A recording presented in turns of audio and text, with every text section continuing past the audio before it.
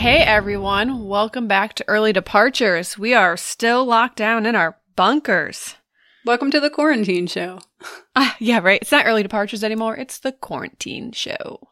I don't even know what day it is anymore. Like, is this day 15? Is this day 21? I have no idea. Hello, what year is it? Is it 2021 yet? Hopefully. Who would have thought this would be 2020? Definitely not me. It's all the memes out there that are like, everybody thought, 2020 was going to be my year. And then this all happened. I feel like that's the realest meme I've ever seen. Yeah. It's horrible. It's terrifying. So, while everyone's hunkering down at home, we've got some more travel stories for you. I have a quick travel update. Last episode, I talked about the Zandam boat that was floating around the ocean. Yeah. That morning, when I was looking up the story of the day we recorded, they had 77 people showing flu-like symptoms. Uh-huh. Well, Ashley sent me an article last night, and that boat now has 4 deaths on it. It's so crazy. And now, as of just recently, they've had 4 deaths, 133 people showing flu-like symptoms, and 2 people have tested positive for COVID-19. Right now, they're trying to pass through the Panama Canal so they can keep heading north and these passengers can get home. But the Panama Canal officials are saying anyone on board that has been confirmed with COVID-19 or is getting sick will not be allowed to pass through. Which is crazy because it's like, I didn't even read that part of the article. But that's crazy. As long as they don't get off the boat, what do you care? That's nuts. Yeah, I mean, maybe because they're going to refuel. And let me correct that. They said anyone who with the virus would not be allowed off, not just with symptoms. You have to be confirmed. Sure. So yeah, things are getting wild for that cruise ship. It's wild how it can turn that fast where they all thought they were like still okay and having a good vacation, and then 77 and then 133 and then 4 people dying. That's wild. Like they do say that the cause of death has not been confirmed and they were all older, but still pretty creepy. Still pretty creepy. It's COVID. There's no way. Yeah. And just a reminder, I mean, this cruise ship left March 7th from Buenos Aires, and it's I don't know what day it is. It's March something. It's the 29th today as we're recording. And I think there was only like a 2-week cruise they were supposed to be on, so yeah. I feel bad for everyone on it. What a roller coaster of emotions. Yeah, I feel bad for everybody who's trapped on a cruise ship after these cases start happening, because that must just feel like the walls are closing in on you. There's nowhere to run. You can't get out. Right. Especially going from thinking you're on a clean ship with everyone being healthy and you could still do the activities. And I believe now they're all in lockdown. I mean, it just goes to show you that just because people don't have a fear doesn't mean they aren't contagious. A girl in one of my travel groups in her locality, she said that a doctor in their area had said on the news that if 3 people come in with all the same symptoms, one of them, it'll be allergies, one it'll be the flu, and then the other will be COVID-19. So it's like, the symptoms are so general that none of us know if we have it or what's going on. And that's, I think, one of the scariest parts about it. Yeah, and that's what I'm terrified about as well, because it is, like, I woke up this morning and yesterday, and my car was covered in yellow pollen. So I know, like, I'm getting into the height of the start of allergy season, and I'm starting to feel really crappy, and I'm like, is it allergies? Is it not? Yeah. So I'm just going to keep telling myself it is allergies. We'll be okay. Yeah. And it is, I'm sure. Yes. All right. On that note, I'm going to take us on a little trip. Take me somewhere nice. Okay. And then tell me bad stories about it. Okay. This one's a little lengthy. Okay. So, in the summer of 2008, British couple James Manning and Charlotte Allen took a vacation from their busy lives as dive instructors to visit Komodo Island in Indonesia. Their plan was to tour the island and go diving. For once, they weren't being instructors, they were just along for the ride. They scheduled a tour with Reef Seekers Diving Center based in La Buena Bajo, a small fishing town. The owners of Reef Seekers were a husband and wife couple, Kathleen Mitchinson and Ernest Leandowski. They were expats from Scotland and Britain that moved to Bali 15 years ago as a couple. So the owners of this place are from the UK and also the people who are traveling there to take the tour? Yep. Okay. So everybody's from the UK, but they are in Indonesia. Yep. And during this, there's also 2 other people accompany them for this group trip. And it's someone from France and another woman from Sweden. So we've got a mixed bag. All right. So one thing to say there in Komodo Island, which is the main island for Komodo dragons, I thought something was really interesting that I read about it. So a lot of people go there to see the dragons. People think of it as like being Jurassic Park. That's how I envisioned it, but it's really not. It actually looks really, really beautiful. They were actually going to shut down the island about a year ago because they said tourists were kind of like ruining the landscape and the environment for the dragons. And they were going to increase entry costs to like $500 a person. But like right now it's 10 or $15. Wow. But they've decided not to go that route. The island's going to remain open to tourists. But another thing I thought was really interesting, if you have your period, you cannot go on the island. What? Because the dragons will smell you. Oh, no. That's not like the worst thing I've ever heard. That's disgusting and creepy all at the same time. Yep. Ugh. I'll keep that in mind someday. Yeah, so that was just like one thing I needed to put out there. Bizarre. Absolutely bizarre. Yeah. Who knew? So, and another thing is this is a really popular area to go diving because this is area of the islands is where the Pacific Ocean and the Indian Oceans meet, which makes it really rich in marine life. So we got sharks, manta rays, turtles, but also because it's where the 2 oceans meet, there's a lot of currents because they're converging and separating as well. Okay. So just something to note. So as the tour of Komodo Island wrapped up, the group headed to the shoreline to board a wooden boat to start their dive. When I was researching this story, I actually read several articles about it, and then I found an hour-by-hour account that Charlotte had actually written up. So I'm going to read the kind of hour-by-hour play book of this because it was much more interesting than just kind of like the top-level details. Okay. Thursday, 4:10 p.m. The party surfaces after 65 minutes of diving. As arranged, they are 30 yards from the boat, but the crew have their backs to the divers and do not see them. We blow our whistles, but still the crew does not respond, so we put up an inflatable 4-foot-high orange marker buoy, and again, no one notices, Charlotte says. We have no cause for concern at that stage. We are sure they will see us and pick us up, but it doesn't happen. The 5 of us find ourselves being swept further away from the boat. Oh, God. At 5:15 p.m., we can still see the boat in the distance, but it's impossible for the crew to see us. We decide to swim for land, but the current takes us around the first island. 6 p.m. Darkness begins to fall. We all agree as we swim together, keep afloat with our dive vests that we have to make it to land. But the currents have a different idea and push us around each island we approach, says Charlotte. Jeez, that's terrifying. So that's roughly 2 hours of being in the water after a 65-minute dive. Yeah. 7 p.m. We see lights of fishing boats, but our shouts and whistles fail to attract their attention. We're all becoming weak. Then a new problem arises, the cold. Ugh. While we had been warm as we dive, being exposed from the chest up with water splashing down inside of our wetsuits, we begin to feel the chill running through our bodies. Weakness is going to be our main problem. Will we have the strength to make it through the night? I'm wondering to myself. I suspect the others are thinking the same. 7:30 p.m. We have an incredible stroke of luck. A dead tree trunk about 6 feet long drifts by. We grab it and we use it as a buoy to cling onto. What is frightening me is the night. I don't want to be out here in the dark, but we all know no one will be able to find us and we just have to hang on to that log. I hook my arm through the back of Jim's wetsuit. Jim is what she calls James. And my other arm is around the log. 8 p.m. The wind stirs up waves that crash over us. Helena, the Swedish girl, is badly seasick and getting weak, and we have to make sure she hangs on to the log. But nobody is crying or grumbling. We just have to keep talking about anything that comes in our minds to keep everyone awake.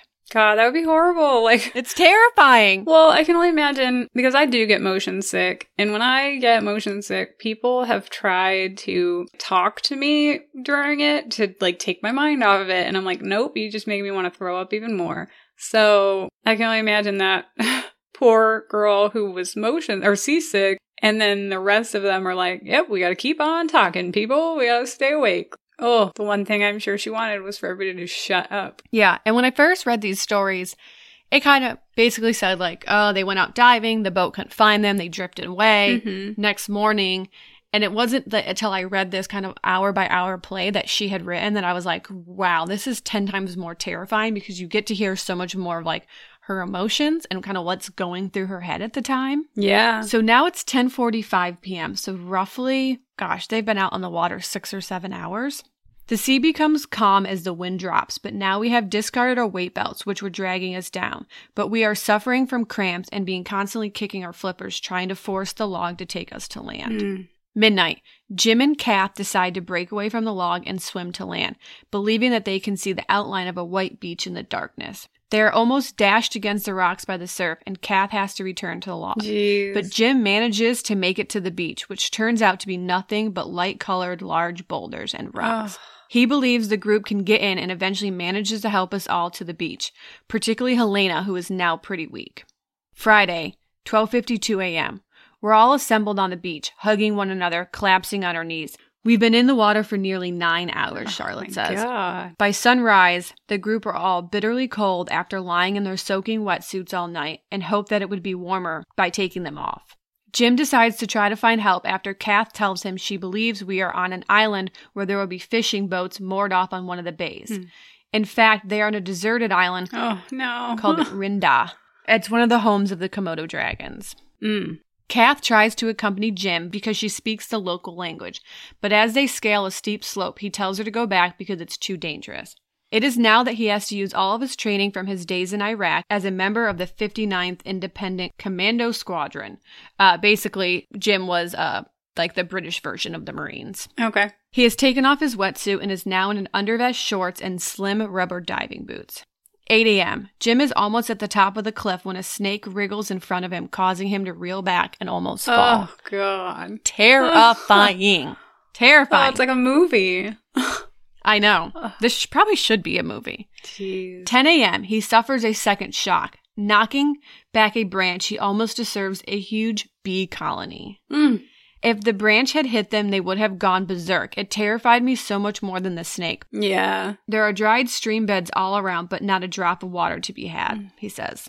11 a.m. Back on the beach, the other four are desperately trying to make a fire, using a magnifying glass Kath had in her diving gear, but all they manage is to make smoke and no flame. The thirst is terrible, Charlotte says. My lips are swollen and white. It's just unbearable, and we know we have to try to find water. There was a shade from big rocks in the morning, but now the sun is getting higher, and we're losing that shade. There are no trees. The sun is very, very hot. I guess at least it warmed them up, though. Yeah, and then they're going to get sunburned, and probably dehydration will, advance quickly. Yeah, because I'm sure once you're dry and warm, you don't want to put your wetsuit back on either, because that'll just be hot and gross. Noon, I find a coconut and break it open, hoping to find milk, but it is rotten inside. Oh, God. Desperate for food and water, we turn to scooping mussels and other things off the rocks. At least we're getting protein, and there are some juicy bits. 1 p.m., the party builds the letters SOS with huge white rocks on the side of the hill, hoping to attract a boat. It's very hard work, says Charlotte. The sun is beating down, and the rocks are very heavy, but we have to do it to get attention. At 2 p.m., a thirst attacks Charlotte again. Kath tells her, pretend that you've just had a long, cool, icy drink, and it helps her overcome the craving for water. I don't think any type of imagining I'm drinking water will help me overcome it. But again, I'm sure it's like fight or flight mode. You have to just beat your brain. Yeah. Yeah. Your brain has to overcome your body. So you just don't freak out and then, lose all hope and everything. Yeah.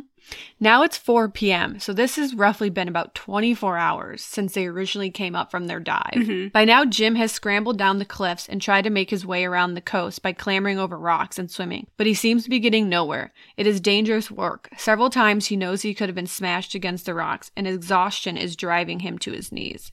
One thing keeps me going, he says, one phrase over and over again. You've got to get help for Shar and the others. They are depending on you. You are the scout. Do your work. Which, I don't know. That's an amazing mentality, and probably he felt like the weight of the world was kind of on him. Yeah, but I tell you what though, if you're ever lost in the wilderness or in danger, something's going on, if you're with somebody who ever was in the military, you are in luck, because that is just a common attitude to have. Doesn't matter the branch, doesn't matter their specialty. It is a ingrained, beat-in attitude of no one's going to come to help you. You got to save yourself, save the people you're with, whatever. So I could totally see why he is I'm sure just as dehydrated and tired and freaking out as the rest of them, but would be the one who can mentally check it and do what he has to do. Yeah, totally. I wish I had that mentality. I'd be like in the fetal position crying. Don't worry. I'll be there for your climbing over the rocks and the bees and the crazy stuff. Perfect. Fight or flight mode. Mm-hmm. So while Jim is kind of like clambering around the island, at the same time, back at the beach, a Komodo dragon lumbers into view. More than 10 feet long, it can easily kill a human with its massive jaws and toxic saliva. So I did a little bit of reading. The way Komodo dragons kill their prey is they bite them and they have this venomous saliva. And then it just lets their prey kind of bleed out and die from the poison, and then they eat it. Oh, wow. I did not know that about the poison. Yeah, it's disgusting. Wow. I don't think I ever want to go to this island. No, I don't ever want to like just go look at them. I'm good with that. Yeah. In its mouth is the wetsuit Jim left behind when he began his scouting. The giant lizard almost bites Helena in the head as it snatches at her wetsuit hood lying beside her. Oh my gosh. We eventually chase it off using stones, and Kath pokes it with a stick, says Charlotte. It's now 5 p.m. We're desperate on the beach, and we know by now we'll have to spend another night on this rocky, isolated place, uncertain whether a major search has been launched for us. A plane has passed overhead, but it didn't see us. We've also seen boats in the distance, but again, our frantic waving, whistling, and calling went unheard. I don't know if Jim is alive or dead at this point. Oh, God, that has to be horrible. Yeah. 5:15. On a rocky outcrop around the coast, Jim sees two people on a beach. I yell and scream at them, but they don't turn around. Finally, I realize they are just two rocks that look like people. Oh, no. I know. That has to be God, like soul-crushing. My palms are sweating just like rereading this to you. Yeah, for real. Oh, God. 6:45 p.m. Jim settles in for the night. He does not know what has happened to Charlotte and the others. He has gone too far to turn back. He just knows he must stay warm, find strength to carry on looking for help. Back at the beach, the four try to sleep and ignore their crippling thirst. At dawn, on different parts of the island, the five pray for rain and rescue. And for some reason, it goes from 6:45 p.m. on that Friday night and fast forwards to 12:30 p.m. on Saturday, and it says Jim's prayers are answered. A speedboat comes into the bay heading towards the rock on which he is lying. People on board are waving and cheering. There is Charlotte waving among them. The ordeal is over. A German, Frank Winkler, who runs another dive club, had worked out where the divers could be, taking into account the current and the tides, and his calculation proved to be right. Wow. And that's where it ends. Oh, wow. It's incredible that anybody can even calculate any kind of probability of like where they would have floated. And, I know that they do that when they're looking for a body in a river, when they know somebody has died, but when they're not sure if they're alive or not, and the ocean is so big. Like, it's amazing. Yeah, totally. Thank God there were, in an area where there were a bunch of islands they could have ended up on, and that it wasn't just like wide open ocean. Right in the middle of it all. Yeah. Oh. And I think it's really helpful that even though Jim and Charlotte had been, teaching dive lessons previously, that it was good that they had Kathy there, who had been kind of diving in this area for 15 years, because they may not have known that they could just eat the mussels off the rocks. Yeah, sure. Or someone that had some contextual relevancy of like where kind of they were possibly.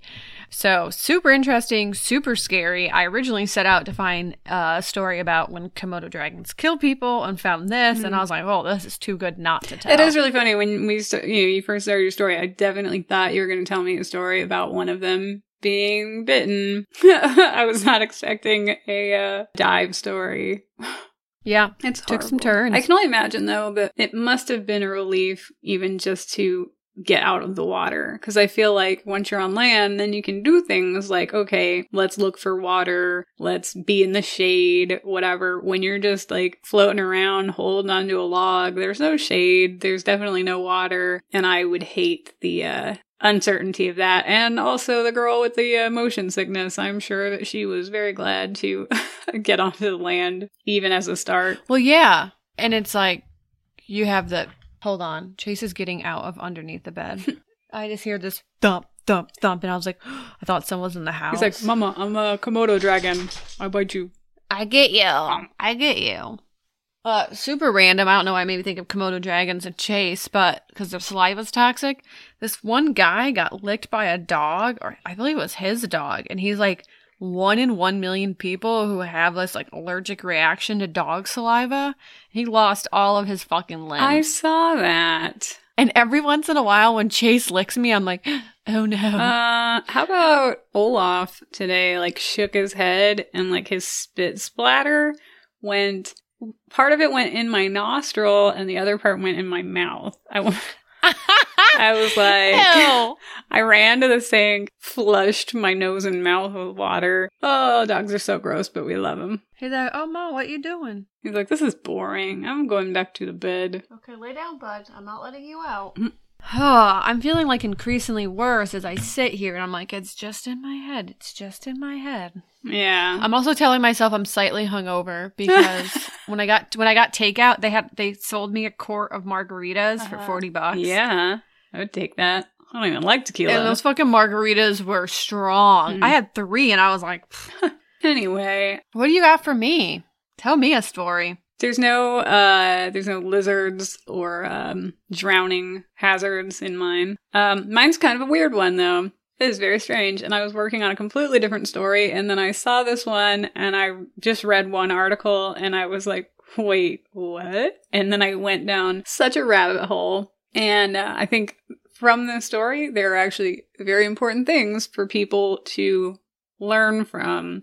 And we'll get to that at the end. But anyway, 5 years ago, 57-year-old Melissa McBurney left her life in California, where she'd worked as a personal assistant to celebrities such as Rob Lowe, Joan Rivers, and John Denver. She wanted to travel and see the world, but also had a desire to teach underprivileged youths in countries like India and Thailand. So off she went on her travels. Some articles report that in 2015, Melissa was traveling in Egypt when she met a married Egyptian man, a 58-year-old architect, and began a casual affair with him. After... Never good. Well... Never good. I mean, casual rarely stays casual, does it? After a short fling, she broke it off. He was married after all and had no plans of leaving his wife. They never do. And if they ever tell you they do, you girls, they're lying. Yeah, get out. And also realize that if he does leave his wife and marries you, he's probably going to leave you and marry someone else someday. So just get out of there. Mm-hmm. Other articles report that she actually had no relationship with the man, but rather that he was merely a Facebook stalker who she had refused to have a relationship with. In either event, the unnamed Egyptian man became agitated by her rejection and began a, quote, relentless sexual harassment and cyberbullying campaign. What the fuck? Yeah. It's awful. Like, it's gross. It's gross if he was, like, in a relationship with her and then was acting this way, but it's really, really also gross if he was just some fucking stranger. Like, that's terrifying. Yeah, and it also goes to prove that, like, most people, when they think of cyberbullying, they think of, like, 12-year-old kids, you know? Yeah. It's kind of good to make some awareness that anyone can be cyberbullied and anyone can be evil behind the keyboard. Yeah, and if your accounts on Facebook and Instagram and whatever aren't private, anyone can get obsessed with you and start trying to harass you. Over the last 2 years, Melissa was sent over 120 sexually explicit emails and texts, some of which included pornographic videos of that guy that he had taken of himself. Blah. Just gross. Ugh. Nobody wants your dick pics, guys. I was going to say the same thing. They always think you want the dick pic.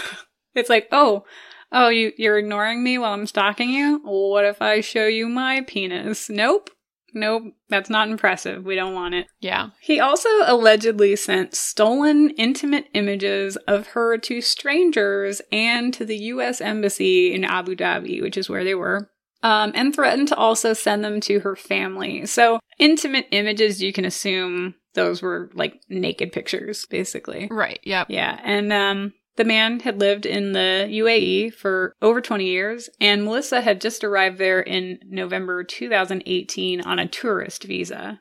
So, I don't know if it was happenstance that she was there and he happened to live there, or, who knows if it could have been where she was looking at information for her upcoming trip to Abu Dhabi and then started talking to him and then he turned into a stalker. Like, I do not know, but in any event, they were then in the same city. After he started sending her pictures around, she was officially fed up and sent him an angry email saying, quote, "I can't believe you did that. You are a dirty animal." The man then reported her insult to the authorities, saying Melissa had demeaned him.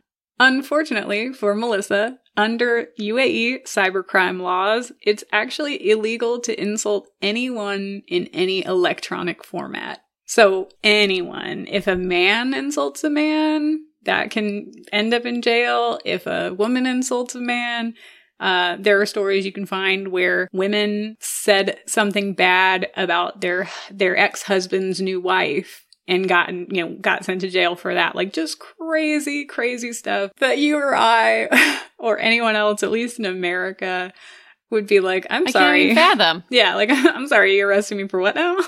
Hey. So all of Facebook would be shut down in America. Oh, yeah. Like, we wouldn't even be on it if we couldn't just say whatever the hell we wanted all day. Like, half of what we're doing there is just, like, complaining about stuff and people. And, I imagine Yelp wouldn't exist because if you said something bad about a restaurant, would you go to jail? Sounds like it. Melissa was taken to a police station on February 24th. So she got there in November. It's now February 24th. And charged with slander under the UAE's very strict cybercrime laws. She was detained for 2 hours of questioning and eventually paid $1,300 for bail and was released. They confiscated her passport and told her not to attempt to leave the country since she had been charged and would have to face trial sometime in May. Oh, no. Yeah. Isn't that like your worst fear is you're in another country and they take your passport and say, you're not going anywhere? Like, ugh. For just saying something mean to someone who's harassing you already. Yeah. So 3 months of sitting in a country that's not your own, also waiting for trial, where the outcome could see you serving a 2-year jail sentence. I can't imagine what a nightmare that she must have felt like she was living, that like, I'm sure every day she was just like, wake up, this can't be real life. Like, it's insane. Oh, the fact that they have her passports also. Yeah. You can't leave. I feel like if I was in another country, as soon as you took my passport away from me, I would start looking for smugglers to get me out immediately. Like, just as a natural reaction of like, I gotta get the fuck out of here. Like, totally. Ugh. Melissa stated, quote, "What I've been through has left me absolutely shaken. I have felt under constant threat the past years, causing me unspeakable stress, and now I'm facing criminal charges." She clearly never expected anything like this to happen in her response to her really tame response to that outrageous, crazy guy. Couldn't she show them proof of what he was saying to her? Yes, and we'll get to that. But okay. Radha Sterling, a British woman who runs an organization called Detained in Dubai, assists and advocates for foreigners who find themselves in trouble in the UAE. She helped bring media attention to Melissa's case and has reported to Western media outlets that the UAE authorities can, quote, "look through your history, and even if you've posted something on Facebook or Twitter from 3 years ago, and even from outside of the country, that could be considered offensive in the UAE, and you could be charged and arrested." So, wow. Given how many people have sent an ex a rude text or gotten into a heated argument with a stranger on Facebook, a lot of tourists enter the UAE every day who have no idea that they have actually committed a crime in the eyes of that country that they've just arrived in. So it could have nothing to do with anything. That is so terrifying and alarming. Yeah. And, it's a situation like, I don't know if you ever saw the story of the woman who was entering the UAE through the airport. She was on an Emirates flight. She had a glass of wine, maybe more, I don't know. But she got in trouble for having drank alcohol.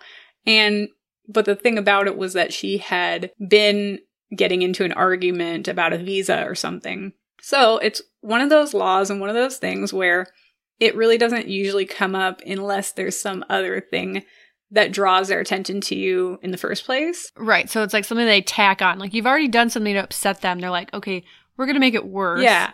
Let's go digging. Or like, well, whatever she's doing right now isn't illegal, but this other thing she did is, so let's just get her on that. So, if you go to the UAE or any other country, just remember that. Like, you could be having an argument with the gate agent about your checked bag fee, and there could be some law that you do not know exists, and they can arrest you and take your passport away.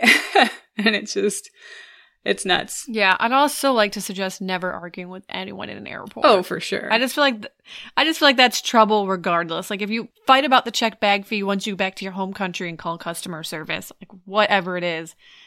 An airport's the last place I ever want to argue with any employee. Yeah, ever. be on your best behavior at airports. Yeah, just tell me what I gotta do and I'll listen and I will figure out how to fix the situation later. Like, to your point, there's just too many unknown laws and circumstances as you transfer borders. Yeah. That you never know about. Yeah. You know, like it's not the place ever to do it. Know the laws and be on your best behavior all the time. Anyway, Melissa retaliated by accusing the unnamed man of slander as well, providing all the crazy stuff that he had sent her to back up her side of the story. In late March, and I mean March 2020, like this just happened, the judge... Like right now. The judge dropped all the charges against Melissa and finally allowed her to leave the country 4 months after having first arrived. Yeah, so she showed up on a tourist visa, probably not planning to stay for 4 months. And then this happens. Wow. Yep. Her accuser had apparently left the UAE by that time, and maybe he had a feeling that the shit was about to hit the fan because the prosecuting judge actually kept the file on Melissa's case open so that if or when the man ever returns to the UAE, he will face punishment for making what basically amounts to false allegations against Melissa while actually engaging in serious crimes against her. So let's hope that he's dumb enough to do that someday. Well, now it makes perfect sense why he's unnamed because they don't want him to know, I'm assuming. So he does come back. Yeah, actually, that's a good point. Yeah. Because at first I was like, how is he unnamed? But this makes perfect sense. You wouldn't want anyone to get an idea about it in the press. So he's not like, I'll avoid there. Yeah. So I could sit here and grandstand about women's rights in the UAE or whatever laws I think are outrageous there. But really, for me, the takeaway here is that everyone should research the laws of countries that they're about to visit. For the most part, ever saying, I didn't know, is generally not a valid excuse when you're arrested in a foreign country. And in case our listeners don't already do this, I recommend visiting the U.S. State Department's website at travel.state.gov and then clicking on Find International Travel Information and then just bookmark that page.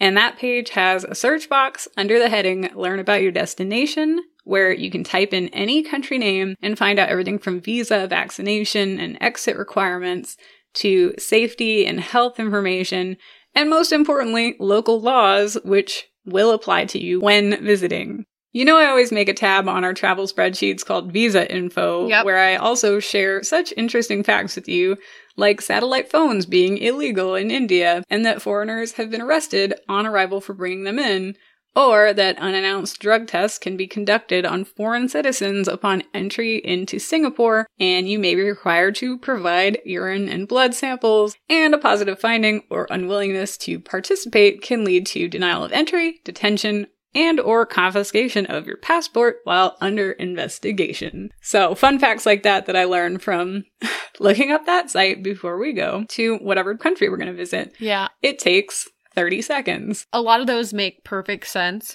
I wonder, how publicized is this law in the UAE? Oh, yes, it's definitely right there in the, if you go to state... Oh, it's on there. Yep. Okay, just checking. Yep. It's definitely just, one of those things. I feel like I can't go there. I've definitely, Well, and the State Department, they do want to round up all of the most general, laws that could impact tourists and travelers. So they're not going to put laws on there that everybody would know about, They're going to put, the weird ones of, what? What do you mean I can't? Yeah. Whatever. And so here's a good example as well. Sometimes that we're in a hotel in another country and we're about to go out and it's like, oh, should I bring my passport or should I leave it in the hotel safe? Mm-hmm. Well, if you were visiting Russia and you check the State Department's website first to find out about their laws, you know that you should bring it because you can be detained by the police just for not carrying your passport with you there. And it's likely that you'd be detained if you are stopped by police and you don't have your passport, and maybe you won't, but telling them that you didn't have it doesn't excuse you from not knowing the law, and God forbid you're doing something else. Maybe they stop you because you just jaywalked and they're talking to you and they're like, Yeah, do you get your passport? And you're like, nope. They're like, okay, you can come on to jail with us. But what if you didn't even do something wrong? Like, let's say you tripped and fell and you hurt yourself or something else happened to you. Anything at all. They could stop you. Well, that's what I'm saying. Like, you could do something where you weren't even in trouble. Yeah. Like, you were riding a bike and you fell over. They're like, oh, where's your passport? And you're like, I don't have it. And you're like, now you're in trouble, where you didn't even think you were doing anything wrong. Yeah. So, I'm just saying it can happen with you, nothing negative kind of building up to it as well. Yeah. Mm-hmm. So, better safe than sorry, always. I feel like you should do a whole episode on these PSAs for everyone. Well, and I do want to make it extremely clear that I'm for sure not blaming Melissa for anything that happened in her case. It's terrible that this guy was stalking and harassing her, and it's terrible that she had to spend any time at all detained, and it's terrible that her passport was taken away, and she was stuck in such an uncertain situation. And my only purpose in everything I've said is to warn people to be aware of what you're getting yourself into when you travel in new places. Because so many of us, including you and me, have seen a awesome flight deal and just been like, oh yeah, book it, cool, without doing any research at all. And so I just want everybody to be careful out there so you can enjoy your trip and not go to jail in a foreign country and be stuck there for who knows how long. No, I think you're absolutely right. Yeah, it's wild. And that's all I got. I hope everybody, we can't travel right now, but when we can, again, because we will get through this and be able to travel again. And everybody just remember to check that U.S. State Department's website, travel.state.gov, and you can check that site from any country, but I also assume that whatever country you're from, your government probably has a similar website. Wherever you would find visa information, that's where you'll find laws and tips to stay safe. Yeah, so when you're at home, in your own bunker, dreaming about travel, maybe just take a glance at some of these, Yeah, you have all this time. Go do some research to fill your endless hours. I gotta go look up the Azores, since that's on our list of A's for next trips. Yeah. I gotta look them up. So while you're looking at flight deals and things like that, just do some homework. You got time to kill. Yeah, and you know what? Generally speaking, a flight deal will be there still 1 minute later, and it will literally take you 1 minute to just go skim what laws are happening in that country. So you can make an informed decision. But, you should really do that anyway, because you could also buy a flight somewhere and then find out that the visa process to be allowed to go there is really complicated or strict. So you could buy a ticket and find out you're not even allowed to go there. So always look ahead of time anyway. I feel like I've definitely done it where I was like, oh, I'm going to purchase. And then I've taken a second and I've gone and looked it up. And it's like, oh, I need to submit this visa 3 months prior to travel. And this trip's in a month. No go. Yeah. So that's a really good point. I mean, some of it's not even just about like the dangers and things to be aware of. It's like sometimes it's more about just making sure you're on the right timeline to get the visa before your trip. So a lot of those flight deals come up in the next like 30, 60 days. And sometimes you need more time than that. Yeah, for sure. So do your research, people. They'll save you a lot of heartbreak. Hopefully and not. Jail time. I mean, hopefully you never go to jail. But Yeah. And if you do, hopefully it's in a good country, where it's comfy, like Norway. You're like taking knitting. They'll send you to one of those jail islands. Yeah, you're taking knitting classes with the nice. local grandmas and, doing yoga in the morning. Yeah, sign me up. That sounds better than what I'm doing right now in isolation. I know, right? I'm just kidding, Norway. I take your jail seriously, okay? God. Well, I think that's it for us today, right? Yeah. The longer I talk, the more raspier my voice gets. I feel like I gotta go run and take my temperature. It's just allergies. Where's my Zyrtec? Well, everybody stay safe in your bunkers. Stay indoors. Don't cough on each other. And you'll hear more stories from us next Monday. And, who knows? Maybe everything will be a little bit brighter by then. Here's hoping. Fingers crossed. Yeah. So until then, be safe. And depart on time.